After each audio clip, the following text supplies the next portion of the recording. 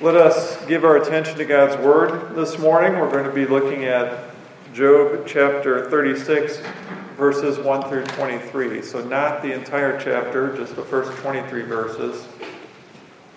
This is part of our ongoing series through the book of Job called God and Suffering. So Job 36, 1 through 23, that's on page 441 of the Pew Bibles. Now let's go, Lord, in prayer together.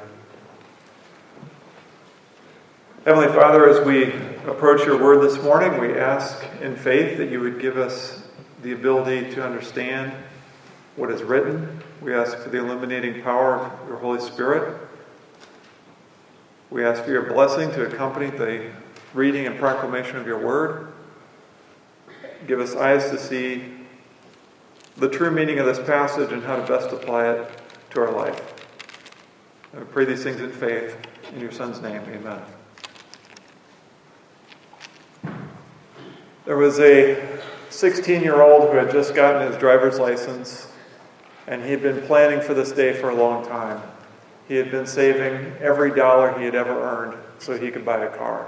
And so very quickly, after he got his license, he went ahead and bought his first car. It was an old car, and it was a rusty car, but it was his car. And so he would spend all his extra time out in the garage or in the driveway looking at it, walking around it, getting in, opening the hood, poking around. He didn't know a whole lot about cars, but he wanted to learn. And then after a few weeks of driving it around, he noticed when he would come to a stop sign, he would come to a red light, it would almost die. The engine would almost quit. And then one day it did quit. And he told his dad, and his dad said, "Yeah, I told you this is part of owning your own car. You're going to have repair costs. Let's take it down to the garage and see what they say." So they took it down to the local private garage, and it was a single guy, a mechanic, working there. And they came in and they told him what was wrong, and he said, "Do you have the keys?" And they said, "Yeah." They handed over the keys. And then as he was going into the garage, the boy said, "Oh, and just when you're pulling into the garage, I noticed the opening is kind of narrow. Just watch the mirrors on the outside as you're pulling it in." And the mechanic just kind of paused and didn't say anything, and then he walked into the garage. And his dad, they both walked outside. It was a nice day, and the mechanic came out to get the car, and he pulled it into the garage without hitting the mirrors. And then he went around to the front of the hood to unlatch the hood, and the boy crept a little closer, and he said, "Oh yeah, when you open this, you're going to want to not only push down on the latch, but you're going to need to pull it a little bit." And before he could finish his sentence, the hood was open, and the mechanic said, "I got it." And then the mechanic started, poking around under the hood, and this time he stepped over the threshold into the garage, and the boy said, "Yeah, you're going to want to disconnect the negative battery cable. I just know that's one of the first things you need to do." And the mechanic turned around and said, "Don't make me shut the door." And the boy said, "What?" He said, Don't make me shut the door. Don't interrupt me like this. This isn't the first car I've worked on. Okay? Just give me some space. If you keep bothering me, I'm going to shut the door, or you can just take your car somewhere else." And the father could see what was going on. He said, "Son, why don't you just come on back here?" He said, "Let him do his job. This isn't the first car he's worked on, right?" "Yeah." "Okay, let him do his job. He knows what he's doing." In chapter 36, Elihu is telling Job, let God do his job. God knows what he's doing. This isn't the first time that God has brought affliction into the life of one of his people. Instead, Job should trust God, let him do his job. Now, when we say let God do his job, we understand, I hope we all understand, God doesn't need our permission to do anything, right? He's not waiting on us to allow him to do something, so that's not what we mean. When we talk about letting God do his job, I mean in the sense of our response to what God is doing in our life. And that'll become more clear as we make our way through the passage. When we seek to apply this, there's going to be an application for unbelievers, there's going to be an application for believers, but it really comes down to how we react or how we respond to what God is doing in our life. How we respond. Will we let God do his job? And if so, how do we do that? How do we let God do his job? That's what we're going to answer by the time we're done. So let's look at the first 23 verses. This is Job 36. And Elihu continued and said, "Bear with me a little, and I will show you, for I have something to say on God's behalf. I will get my knowledge from afar and ascribe righteousness to my Maker, for truly my words are not false. One who is perfect in knowledge is with you. Behold, God is mighty and does not despise any. He is mighty in strength of understanding. He does not keep the wicked alive, but gives the afflicted their right. He does not withdraw his eyes from the righteous, but with kings on the throne he sets them forever, and they are exalted. And if they are bound in chains and caught in the cords of affliction, then he declares to them their work and their transgressions, that they are behaving arrogantly. He opens their ears to instruction and commands that they return from iniquity. If they listen and serve him, they complete their days of prosperity and their years of pleasantness. But if they do not listen, they perish by the sword and die without knowledge. The godless in heart cherish anger. They do not cry for help when he binds them. They die in youth, and their life ends among the cold prostitutes. He delivers the afflicted by their affliction and opens their ear by adversity. He also allured you out of distress into a broad place where there was no cramping, and what was set on your table was full of fatness. But you are full of the judgment on the wicked. Judgment and justice seize you. Beware lest wrath entice you into scoffing, and let not the greatness of the ransom turn you aside. Will your cry for help avail to keep you from distress, or all the force of your strength? Do not long for the night when peoples vanish in their place. Take care, do not turn to iniquity, for this you have chosen rather than affliction. Behold, God is exalted in his power. Who is a teacher like him? Who has prescribed for him his way? Or who can say, you have done wrong? So this is Elihu the prophet speaking. We've been looking at him for a couple of weeks now. And before he speaks this next message to Job, he's going to identify the source of his message. And that source is God. For I have something to say on God's behalf. So Elihu's message to Job is not his message. They aren't his words. They're words from God. He's acting in the role of a prophet, bringing the words of God to one of God's people. I will get my knowledge from afar, from God, and ascribe righteousness to my Maker. So Elihu's ultimate goal is to be faithful, to communicate the words of God to Job, and to honor his God or his Maker. For truly my words are not false. One who is perfect in knowledge is with you. Now the reason Elihu can say that is not because his words are perfect. That would be very arrogant for someone who was not acting in the role of a prophet to say, my words are perfect. No, the reason he can say that is because he's acting in the role of a prophet, and God's words are always true and perfect.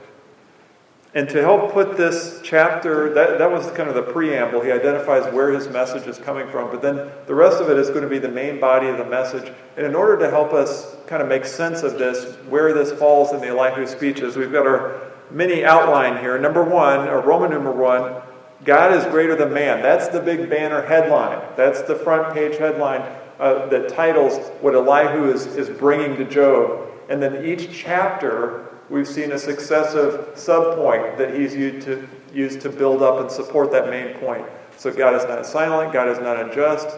Last week, God is not like us in chapter 35. And this week, God is not purposeless. God is not purposeless when he brings affliction. So that's the focus of this chapter. So now back to Elihu the prophet, verse 5. Behold, God is mighty and does not despise any. We are not forced to choose between an almighty God who carries out his will or a God that cares about people. It's a both and, not an either or. God is mighty and he cares for people. He is mighty in strength of understanding. God carries out his divine will, including bringing affliction on people, with total understanding. Remember, we earlier in Job talked about God's blueprint wisdom. Since God is the architect, the engineer, the creator of the universe and everything in it, he has access to that blueprint knowledge. He has access to knowledge that we don't have. We are not God. But God is God. And so everything he does perfectly. A general correction is brought in verse 6. He does not keep the wicked alive. Remember, a lot of what Elihu is saying to Job is in response to what Job has already said. And Job had been saying things like, God's treating everyone the same. It looks like the wicked and the righteous. It doesn't matter. In the end, God's treating everyone the same. So Elihu says, no. God can be trusted to bring judgment on those who act wickedly, but gives the afflicted their right. Back in Job 34, Job claimed, God has denied me my right. And what he meant was, God has denied me justice.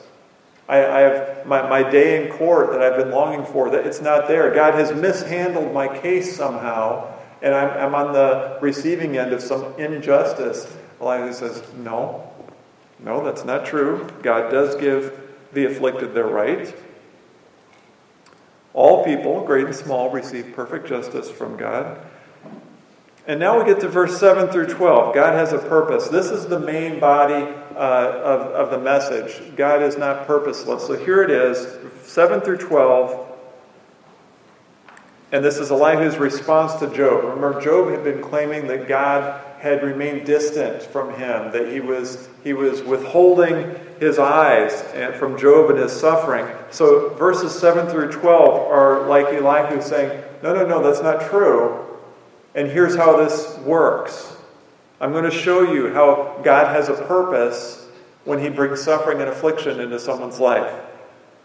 So a general walkthrough. Here's how this works. God is attentive to the righteous. He does not withdraw his eyes from them. He blesses those that walk in his ways. Like kings on the throne, he sets them forever and they're exalted. So first he says, yes, God knows how to bless people. Some great, some small, but yes, God is able when he chooses to bless the righteous. But when a person finds themselves caught in the cords of affliction, in other words, when a person is suffering, that is when God declares to them their work and their transgressions, that they are behaving arrogantly. So God uses these circumstances, affliction, suffering, to humble people and to point out some sin in their life, to rebuke them, to teach them. All this is part of his loving care for them. This suffering, this affliction, there's a purpose to it. Verse 10, he opens their ears to instruction and commands that they refrain from iniquity in the midst of the affliction. Opens their ears. God uses suffering, calamity, loss, crisis, sickness to teach us something that we would otherwise be unwilling to hear. God gets our attention through suffering. He opens our ears so we're hearing him. Once he has our attention, it says he commands that we return from iniquity. We as people have a sinful nature that does not want to be taught by God. We don't want to hear that we're living wrongly before him, or that we're believing the wrong things about God or about ourselves or about the world. We don't want to hear that, naturally. But God loves us so much that he uses these types of things to get our attention and correct us and teach us. And then at this point, Elihu says we have a choice. When God gets our attention, it can end in one of two ways. We can either listen or not listen. That's pretty simple, right? Listen or not listen. This is a fork in the road moment. Verse 11, if they listen and serve him, they complete their days in prosperity and their years in pleasantness. Verse 12, but if they do not listen, that's the other fork in the road, they perish by the sword and die without knowledge. And then 13 and 14 are verses that provide an additional description of what happens, how it turns out for those who do not listen to God. They cherish anger when God binds them. Their end is a shameful end. In other words, they die without faith, without repentance. Their life ends, it says, among the cult prostitutes, meaning they die in a state that's no better than those who practice false worship and participate in pagan worship practices. So he's saying when God brings the heat of corrective suffering, the godless recoil in anger and resentment. Instead of allowing the experience to shape them and form them, they dig in their heels, they double down, they harden their hearts, they stiffen their necks. And they reject God's gracious intervention designed to heal them and get their attention, lead them to repentance. Verse 15, back to those who listen, it says, He delivers the afflicted by their affliction and opens their ears by adversity. We are never more attentive to what God has to say to us than when we are hurting or suffering or afraid. God has our attention in those moments. And God uses those things to open our ears and ultimately to deliver us if we respond in faith. So when the refining fire is done, when it's done its work, He's hammered us and shaped us on the anvil of His purposes, only then are we lowered into the cool water of deliverance and restoration. Then we're ready to move on and serve Him and live for Him in ways that were not possible beforehand.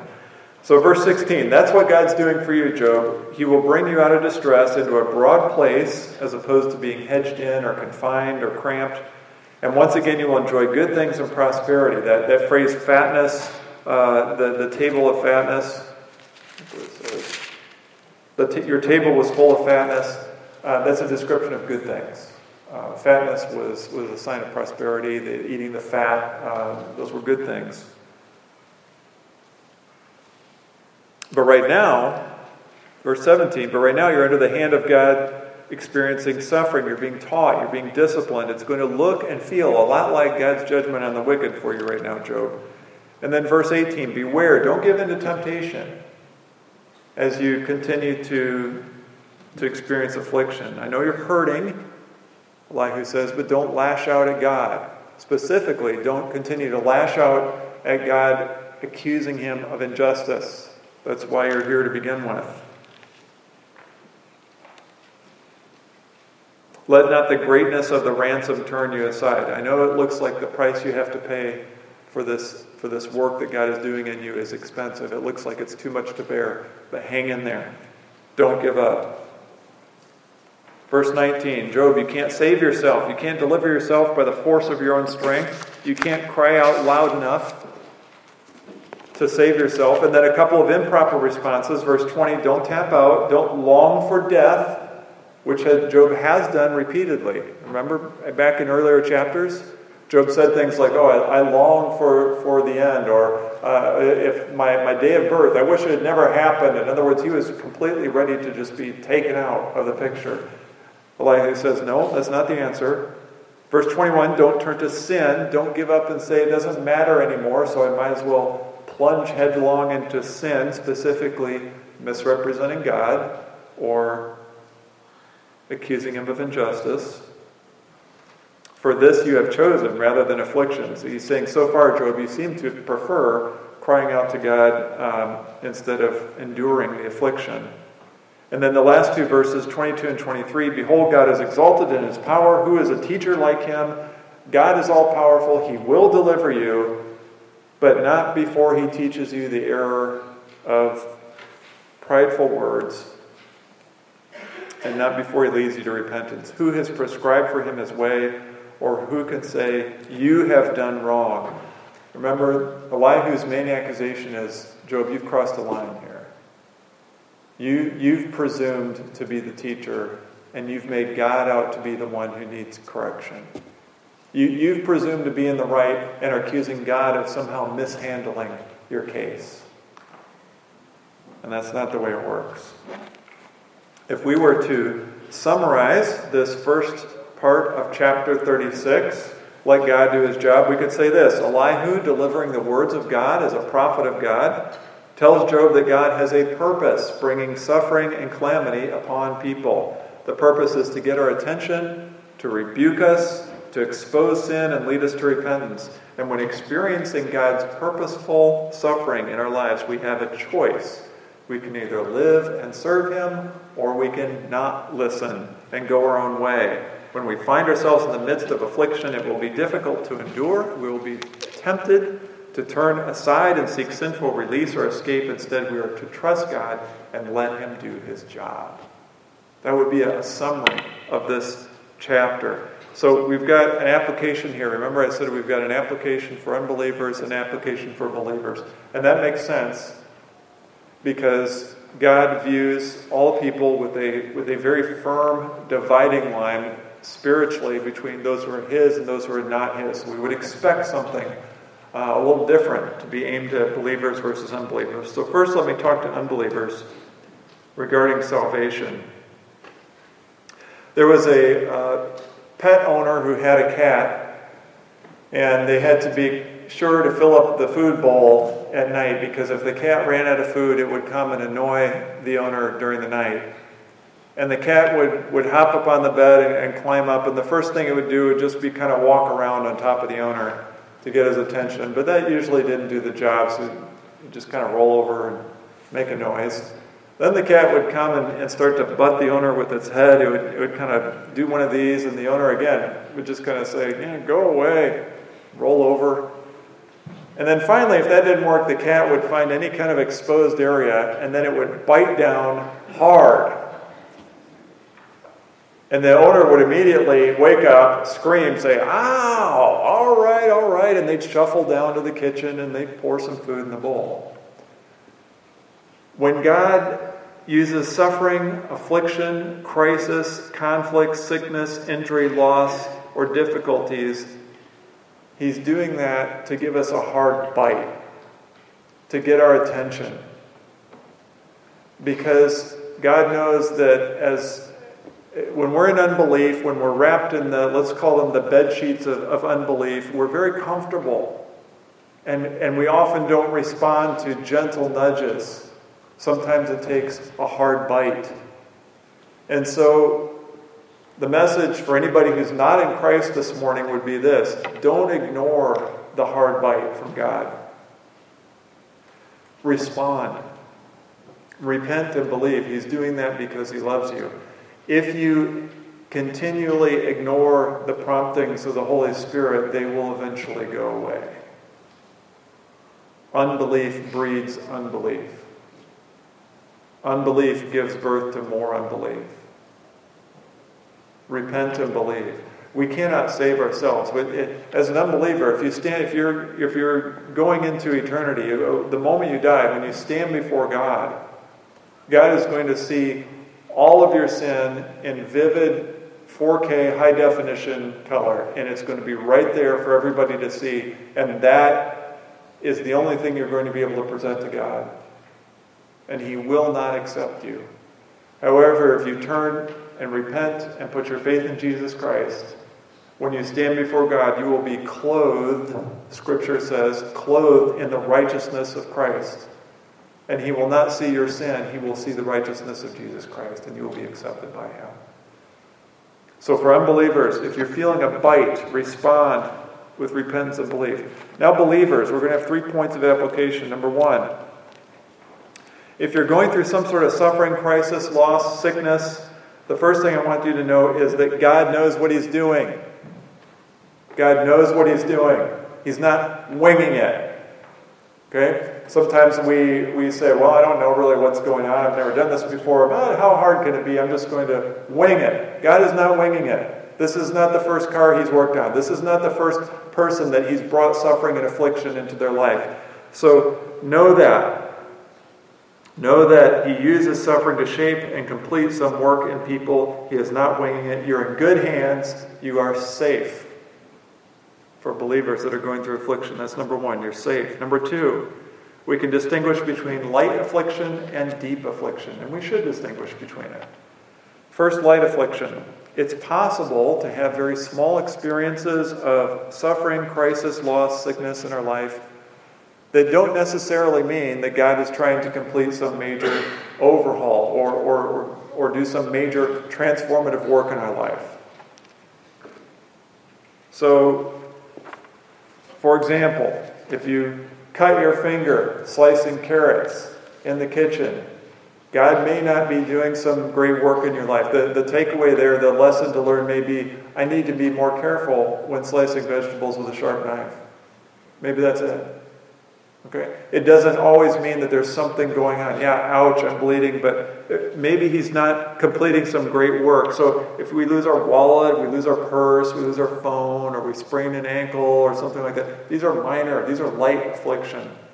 And he may or may not be trying to teach us something. However, when you experience deep suffering, deep affliction, crisis, loss, sickness, God is almost, and we want to put the almost on there, but almost always doing something in your life. He's trying to teach you something. He's trying to bring you to a different point in your sanctification.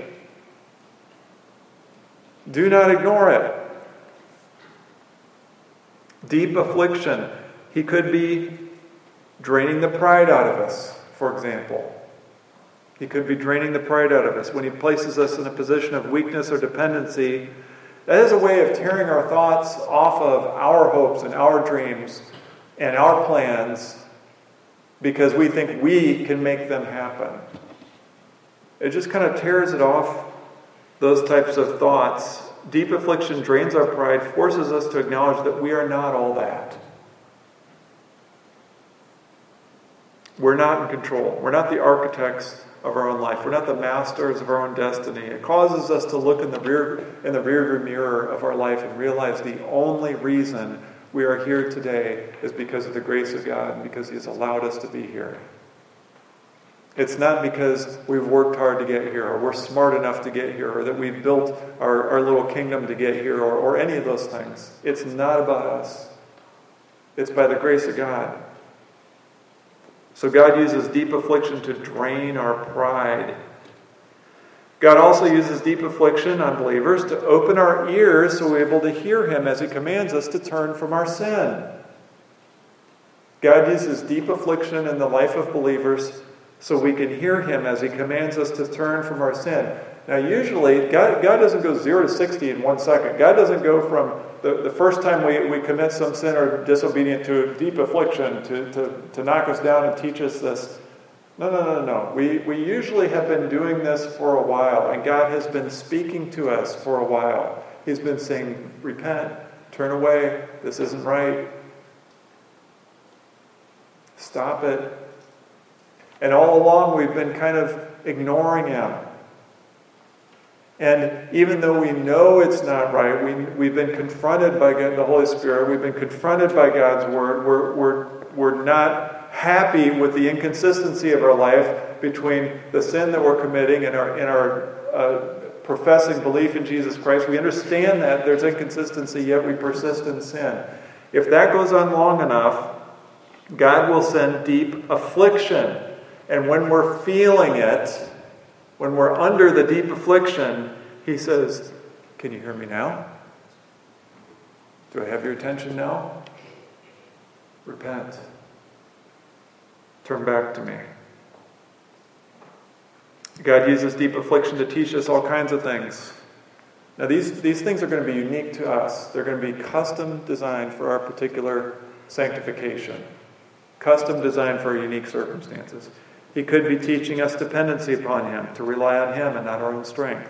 He could be teaching us to let go of our possessions. There's something about deep affliction that brings into crystal clarity what's important and what's not important in this world. He could be teaching us to change the directions of our lives. Instead of working and living towards X, maybe He wants us to work and live towards Y and Z and live for that instead of X. So that's number 2. And number 1 is be safe. Number 2 is that when God brings deep affliction, we distinguish between light and deep, but when He brings deep affliction, it's almost always to perform some major work in our life, either drain us from pride, call us to repent from sin, or to teach us something that's uniquely designed for us. Then number 3, when God sends deep affliction in our life, there's nothing more important than responding correctly. In other words, letting God do His job. Remember I said at the beginning, this is what we're going to answer. How do we let God do His job? How do we respond correctly when God brings deep affliction in our life? Well, first we take note of what to avoid. Verse 18, do not lash out at God. God knows what He's doing. There's nothing wrong with God. God knows what he's doing. Accusing God or approaching God with a demanding tone or saying something's not fair or lashing out in anger, that's not going to help. Number 2, do not try to muscle your way through the deep affliction on your own strength. Verse 19, repeatedly telling yourself, I can handle this. I can get through this. We're strong. We can get through this. I'll be fine. I always pull through, seeking relief without seeking God. Seeking relief without seeking God. Trying to escape the deep affliction in ways that an unbeliever would seek escape from deep affliction. I'm going to depend on me. I'm going to depend on what I can do to get through this. No, don't try to muscle your way through in your own strength. Don't long for the night. Do not long for the night. And somebody might say, well, that's certainly not going to be a problem with me. I've put up this steel curtain, and I'm never going to go there. I'm never even going to entertain thoughts of suicide. Okay. My next question would be, how much experience do you have with deep affliction? Because even people that have put up a steel curtain that said, that's not even an option for me, when they go through something this deep, it causes them to entertain thoughts that they never thought were possible. And Scripture says that's not the way. Taking our own life is never the answer. God numbers our days, not us. Verse 21, do not turn to iniquity. When deep afflictions becomes too much, there is often a strong temptation to plunge into sin.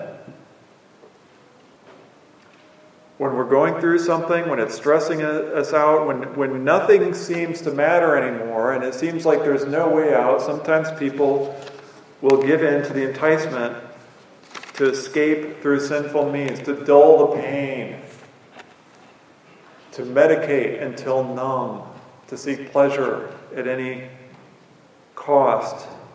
The logic goes something like this. Well, if I'm going to be miserable without hope, I might as well feel good while I'm miserable without hope. And so they turn to sin. That's not the answer either. None of those things are the answer. They're all examples of what not to do, given to us in Scripture when we go through deep affliction. So here's how to respond. Here's how to let God do his job. Please listen. When we engage of any of those things, entertaining suicide, plunging into sin, lashing out at God, trying to muscle through on our own strength, and any of those things just mentioned, when we do those things, all of those things are going to interfere with what God is accomplishing in us through the deep affliction. Think of sanctification. Think of point A and point B. God is using this deep affliction to get us from point A to point B. It only is through this deep affliction, whatever that is.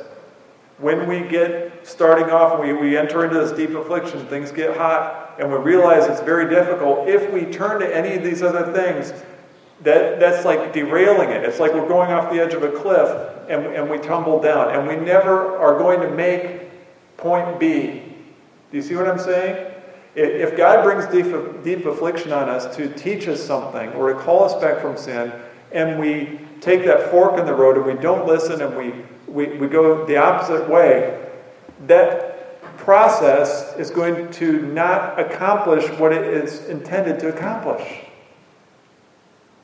We're not going to emerge on the other side on point B. We're not going to have progressed in our faith. We're not going to make that sanctification jump because we didn't let God do his job. We didn't respond with faith and obedience. We didn't listen.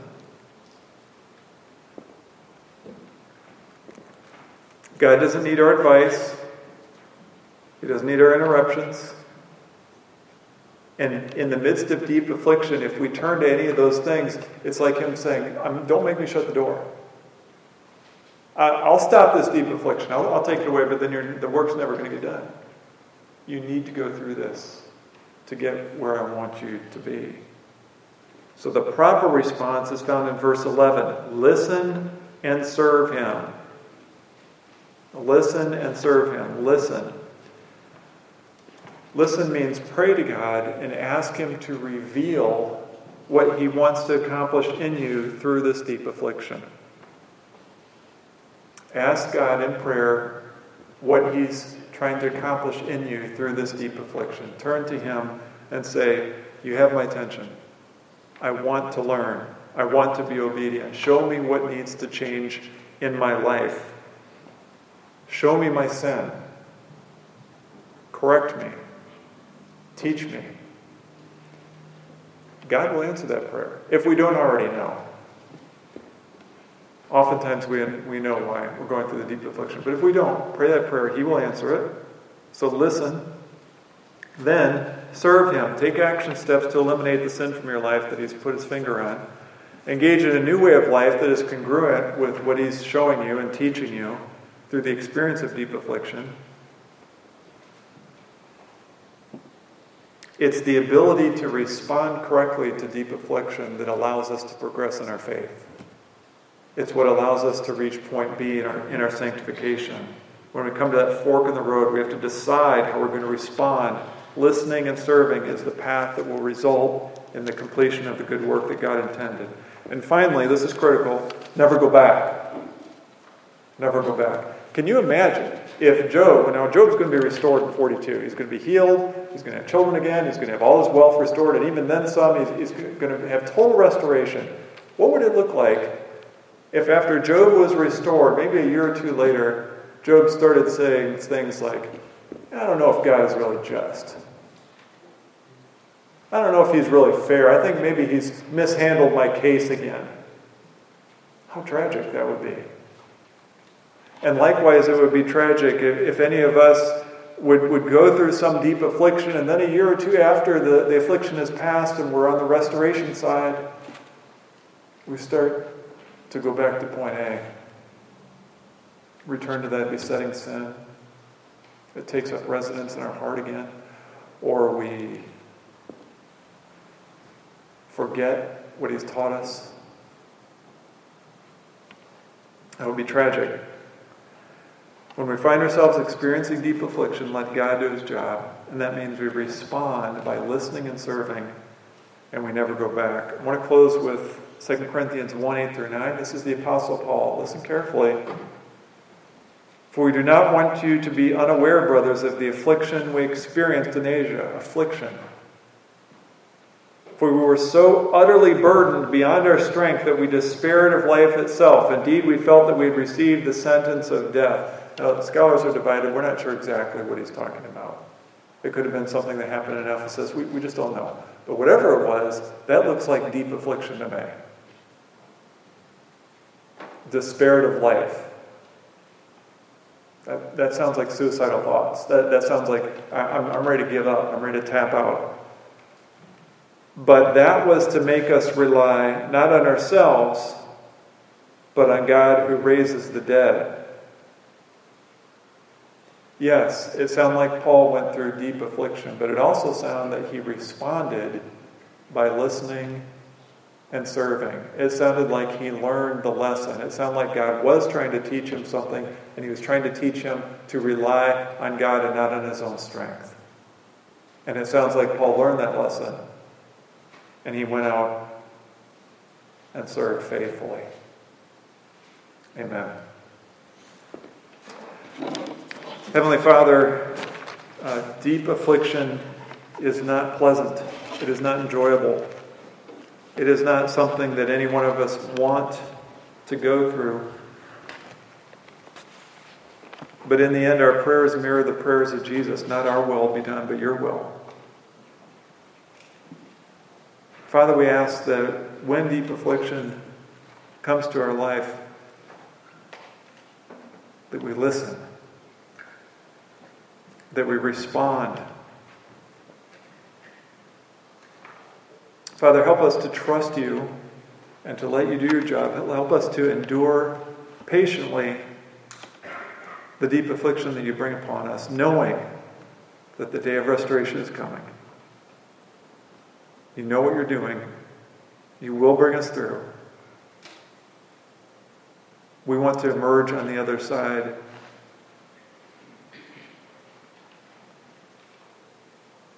having progressed in our faith, having learned our lessons, and made more Christ-like. In Jesus' name, amen.